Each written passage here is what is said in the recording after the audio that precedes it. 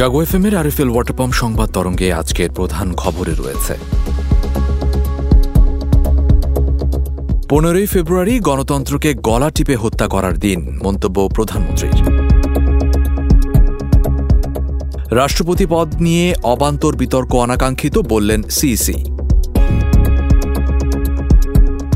দুই দেশের সম্পর্ক আরও ভালো করার জন্য এসেছেন শোলে, মন্তব্য পররাষ্ট্রমন্ত্রীর।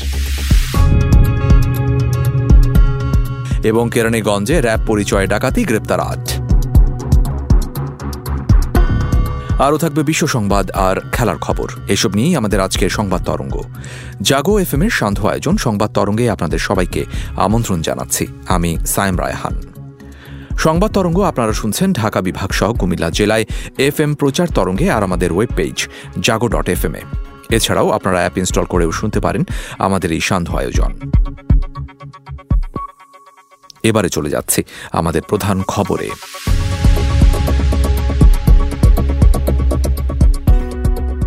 15 ফেব্রুয়ারিকে বাংলাদেশের গণতন্ত্র গলা টিপে হত্যা করার দিন বলে উল্লেখ করেছেন প্রধানমন্ত্রী শেখ হাসিনা। তিনি বলেছেন, 1996 সালের এই দিন তৎকালীন প্রধানমন্ত্রী খালেদা জিয়া যে নির্বাচন করেছিলেন তাতে 2 ভাগ ভোটও পড়েনি। আজ বীর মুক্তিযোদ্ধা নিবাসের চাবি হস্তান্তর অনুষ্ঠানে প্রধান অতিথির বক্তব্যে শেখ হাসিনা এসব কথা জানান। এ সময় তিনি আরো বলেন, এই 15 ফেব্রুয়ারি একটা ভোটারবিহীন নির্বাচন করেছিল, যে নির্বাচনে 2% ভোটও পড়েনি। সারা দেশে সেনাবাহিনী মোতায়েন করে দিয়ে জনগণের ভোটের অধিকার কেড়ে নিয়ে খালেদা জিয়া নিজেকে ক্ষমতায় এসেছে এই ঘোষণা দেয়। এই দ্বিতীয়বার ক্ষমতায় আসার সেই স্বপ্ন পূরণ হয়নি, কারণ বাংলাদেশের মানুষ তার ভোটের অধিকার নিয়ে অনেক সচেতন। তাদের ভোট চুরি করেছিল বলেই সেখানে আন্দোলন হয়। সে আন্দোলনের ফলে খালেদা জিয়া পদত্যাগ করতে বাধ্য হয়। 15 ফেব্রুয়ারি নির্বাচন করে, 30 মার্চ খালেদা জিয়া পদত্যাগে বাধ্য হয়। সেই জন্য 15 ফেব্রুয়ারিও কিন্তু আমাদের জন্য মানে গণতন্ত্রকে একেবারে গলা টিপে হত্যা করার একটা দিন। একসময় দুদকের কমিশনার হিসেবে দায়িত্ব পালন করায় মোহাম্মদ শাহাবুদ্দিনের রাষ্ট্রপতি পদে নির্বাচিত হতে কোনো আইনি বাধা নেই বলে জানিয়েছেন সিইসি কাজী হাবিবুল আওয়াল। তিনি বলেছেন, রাষ্ট্রের সর্বোচ্চ ব্যক্তির পদ নিয়ে যে বিতর্ক সামনে আনা হচ্ছে সেটা কাঙ্ক্ষিত নয়। আগারগাঁওয়ের নির্বাচন ভবনে বুধবার এক ব্রিফিংয়ে সাংবাদিকদের প্রশ্নের উত্তরে হাবিবুল আওয়াল এ মন্তব্য করেন। তিনি বলেন, রাষ্ট্রের সর্বোচ্চ ব্যক্তির প্রশ্নে যদি এ ধরনের অবান্তর বিতর্ক সৃষ্টি করা হয় সেটা হবে অনাকাঙ্ক্ষিত। সুপ্রিম কোর্টের হাইকোর্ট বিভাগের চূড়ান্ত একটি রায় বলে দিয়েছে যে অবসরপ্রাপ্ত প্রধান বিচারপতি ঠিক তেমনি অবসরপ্রাপ্ত একজন কমিশনারের নিয়োগ রাষ্ট্রপতি পদে কোনোভাবেই অবৈধ নয়। আমরা কিন্তু এখান থেকে প্রার্থীকে নিয়োগ দান করিনি, উনি নির্বাচিত হয়েছেন।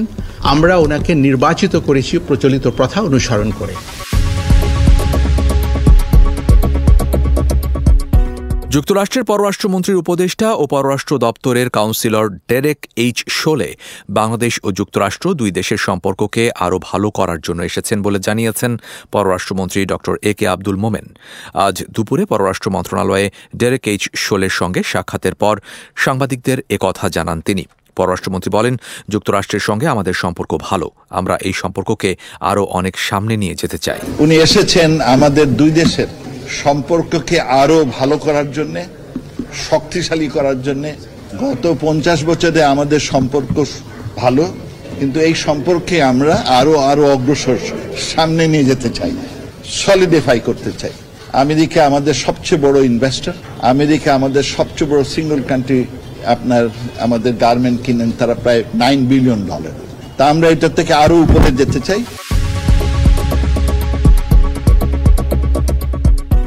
ঢাকার কেরানীগঞ্জে র্যাব পরিচয়ে 71 লাখ টাকা ডাকাতি মামলায় 8 ডাকাতকে গ্রেপ্তার করেছে থানা পুলিশ। এ সময় তাদের কাছ থেকে লুণ্ঠিত টাকার মধ্যে 10,09,500 টাকা, একটি বিদেশি রিভলভার, 2 রাউন্ড তাজা গুলি, ঘটনায় ব্যবহৃত হাইএস মাইক্রো হ্যান্ডকাফ পিস্তল সদৃশ খেলনা পিস্তল, ডাকাতদের ব্যবহৃত র্যাব লেখা কোটি, একটি ওয়াকিটকি ও মোবাইল উদ্ধার করা হয়। আজ দুপুরে বিষয়টি নিশ্চিত করেছেন ঢাকা জেলা পুলিশ সুপার আসাদুজ্জামান। আতিবাজার কেন্দ্রিক একটি চক্র সক্রিয় আছে যারা এই ইনফরমেশনগুলো দিচ্ছে, অথবা তাদের যারা লোকজন এখানে ফলো করে, এবং ব্যাগ নিয়ে যখন তারা ফেরার পথে তাদের একটি দল আছে যারা হয়তো তাদেরকে ফলো করে বা বোঝে যে তাদের ব্যাগে টাকা আছে, অথবা এটি নিশ্চিত হওয়ার জন্য তাদের গায়ে ঘষা দেয়। এই চক্রটি তখন থেকেই তাদেরকে একটি গ্রুপ ফলো করে, আরেকটি গ্রুপ মাইক্রোবাস নিয়ে তারা রেডি পজিশনে থাকে এবং যে গাড়িতে ওঠে এই গাড়িটি তারা ফলো করতে থাকে। এবারে আন্তর্জাতিক প্রসঙ্গ।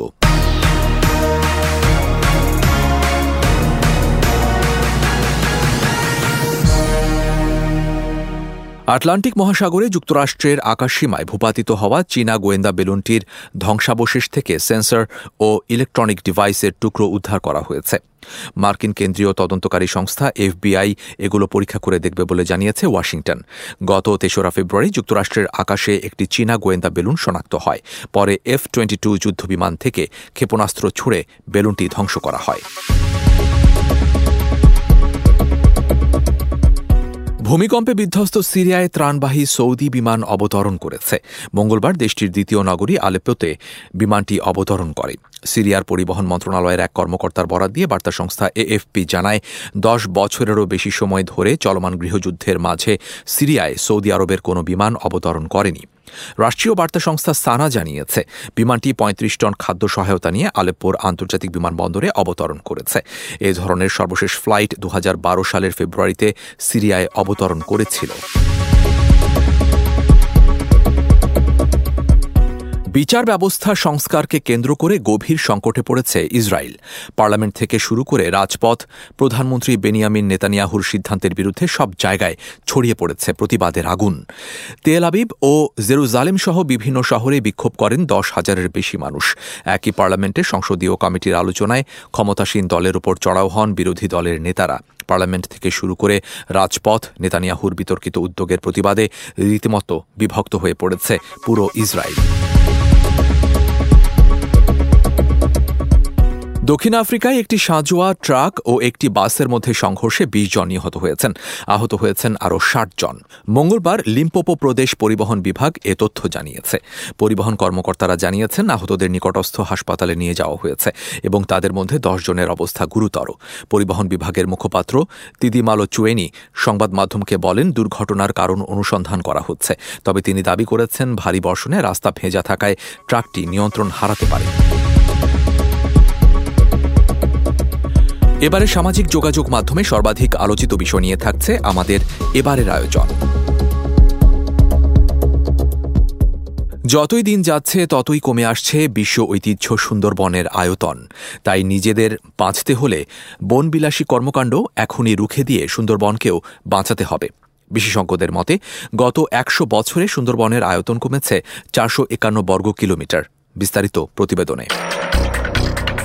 যতই দিন যাচ্ছে ততই কমে আসছে বিশ্ব ঐতিহ্য সুন্দরবনের আয়তন। তাই নিজেদের বাঁচতে হলে বন বিনাশী কর্মকাণ্ড এখনই রুখে দিয়ে সুন্দরবনকেও বাঁচাতে হবে। বিশেষজ্ঞদের মতে গত 100 বছরে সুন্দরবনের আয়তন কমেছে 451 বর্গ কিলোমিটার।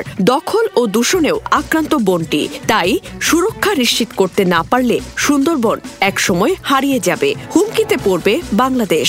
সম্প্রতি আন্তর্জাতিক এক গবেষণায় সুন্দরবন সংলগ্ন নদ নদীতে 17 প্রজাতির মাছের দেহে মাইক্রোপ্লাস্টিক পাওয়া গেছে। এসব মাছ খেলে মানুষের লিভার ক্ষতিগ্রস্ত হয়, আক্রান্ত হওয়ার সম্ভাবনা আছে প্রাণঘাতী ক্যান্সারেও।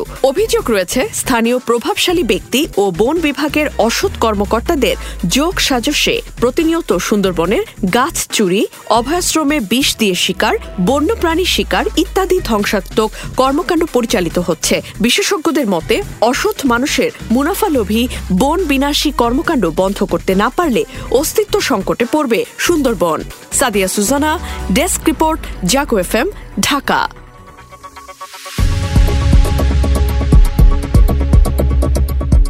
ট্রাফিক জ্যাম পেরিয়ে ট্যাক্সিতে উড়ে গন্তব্যে যাওয়া এখন আর কল্পনা নয়। সেটি সত্যি করতেই উড়ন্ত ট্যাক্সি ব্যবস্থা চালু করতে কাজ করছে দুবাই। 2026 নাগাদ ফিউচারিস্টিক সিটি স্টেট আরাবিয়ান পেনিনসুলাতে এটি চালুর পরিকল্পনা করা হচ্ছে। বিস্তারিত ডেস্ক রিপোর্টে। ট্রাফিক জ্যাম পেরিয়ে ট্যাক্সিতে উড়ে গন্তব্যে যাওয়া এখন আর কল্পনা নয়। সেটি সত্যি করতেই উড়ন্ত ট্যাক্সি ব্যবস্থা চালু করতে কাজ করছে দুবাই। 2026 সাল নাগাদ ফিউচারিস্টিক সিটি স্টেট আরাবিয়ান পেনিনসুলাতে এটি চালুর পরিকল্পনা করা হচ্ছে। 2026 নাগাদ এই ব্যবস্থা চালুর প্রতিশ্রুতি দিয়েছে কর্তৃপক্ষ। দুবাইতেই বিশ্বের সবচেয়ে উঁচু ভবন ও অন্যান্য বিস্ময়কর স্থাপত্য অবস্থিত। 2017 সাল থেকে সংযুক্ত আরব আমিরাত তাদের এই বাণিজ্যিক রাজধানীতে উড়ন্ত ট্যাক্সি চালু নিয়ে কাজ করছে। তার ধারাবাহিকতায় দুবাইয়ের শাসক Sheikh Mohammed bin Rashid Al Maktoum tweet বার্তায় উড়ন্ত ট্যাক্সি প্রোগ্রাম চালুর ঘোষণা দেন। এবারের প্রচারণা ভিডিওতে ক্যালিফোর্নিয়ার সান্তা ক্রুজের জবি অ্যাভিয়েশনের তৈরি করা ছোট রোটরের ইলেকট্রনিক উড়ন্ত ট্যাক্সির বিভিন্ন দিক তুলে ধরা হয়। তবে শুরু হওয়া ওয়ার্ল্ড গভর্নমেন্ট সামিটে চীনের তৈরি ইহ্যাঙ্ক 184 এবং এক্সপ্যাং X2 বা জার্মানি নির্মিত বৈদ্যুতিক ভলোকপ্টারের পরিবর্তে জবি এভিয়েশনের উড়ন্ত ট্যাক্সি প্রদর্শন করা হয়েছে। এর আগের সামিটগুলোতে চীন ও জার্মানির তৈরি উড়ন্ত ট্যাক্সি প্রদর্শন করা হয়েছিল। পরিকল্পনাটি এখনো প্রাথমিক পর্যায়ে রয়েছে। দুবাই আন্তর্জাতিক বিমানবন্দরের অধীনে 4টি ভার্টিপোর্ট করার পরিকল্পনা করছে দুবাই। ভার্টিপোর্টগুলো দুবাই শহরের কেন্দ্রস্থল পাম জুমাইরা দ্বীপপুঞ্জ ও দুবাই মেরিনাতে করা হবে। এই 2 পয়েন্টে উড়ন্ত ট্যাক্সিগুলোর জন্য 2টি লঞ্চিং প্যাড ও 4টি চার্জিং পয়েন্ট বাড়ানো হবে। উড়ন্ত ট্যাক্সিগুলোর ভাড়া দুবাইয়ের লিমুজিন পরিষেবার মতোই হবে বা তার থেকে কিছুটা বেশি হবে বলে জানা গেছে। HM Zubayer Apurba, desk report, Jago FM, Dhaka.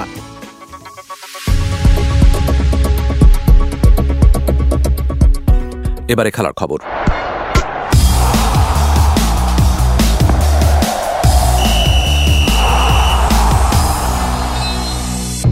Saudi আরবে ফুটবলের নবজাগরণ শুরু হয়েছে। গত বিশ্বকাপ থেকেই নতুন করে আলোচনায় সৌদির ফুটবল। বিশ্বকাপে আর্জেন্টিনার মতো পরাশক্তিকে হারানো কিংবা বিশ্বকাপের পর ক্রিস্টিয়ানো রোনালদোকে ঘরোয়া লিগে টেনে চমক দেখিয়েছে মধ্যপ্রাচ্যের দেশটি। এবার ক্লাব বিশ্বকাপের মতো আসর আয়োজনের দায়িত্ব পেল সৌদি আরব। ক্লাব বিশ্বকাপের পরবর্তী আসর হওয়ার কথা চলতি বছরের ডিসেম্বরে।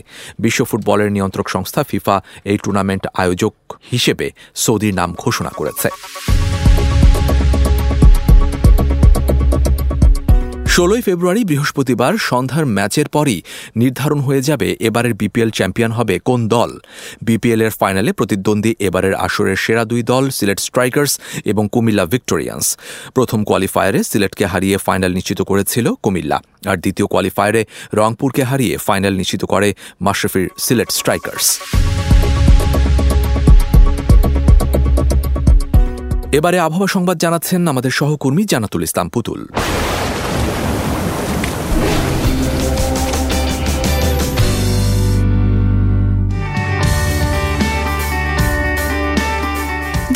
আপনাকে জানিয়ে দিচ্ছি আজ সকাল 9টা থেকে পরবর্তী 24 ঘন্টার আবহাওয়ার পূর্বাভাসে বলা হয়েছে অস্থায়ীভাবে আংশিক মেঘলা আকাশ সহ সারা দেশের আবহাওয়া শুষ্ক থাকতে পারে।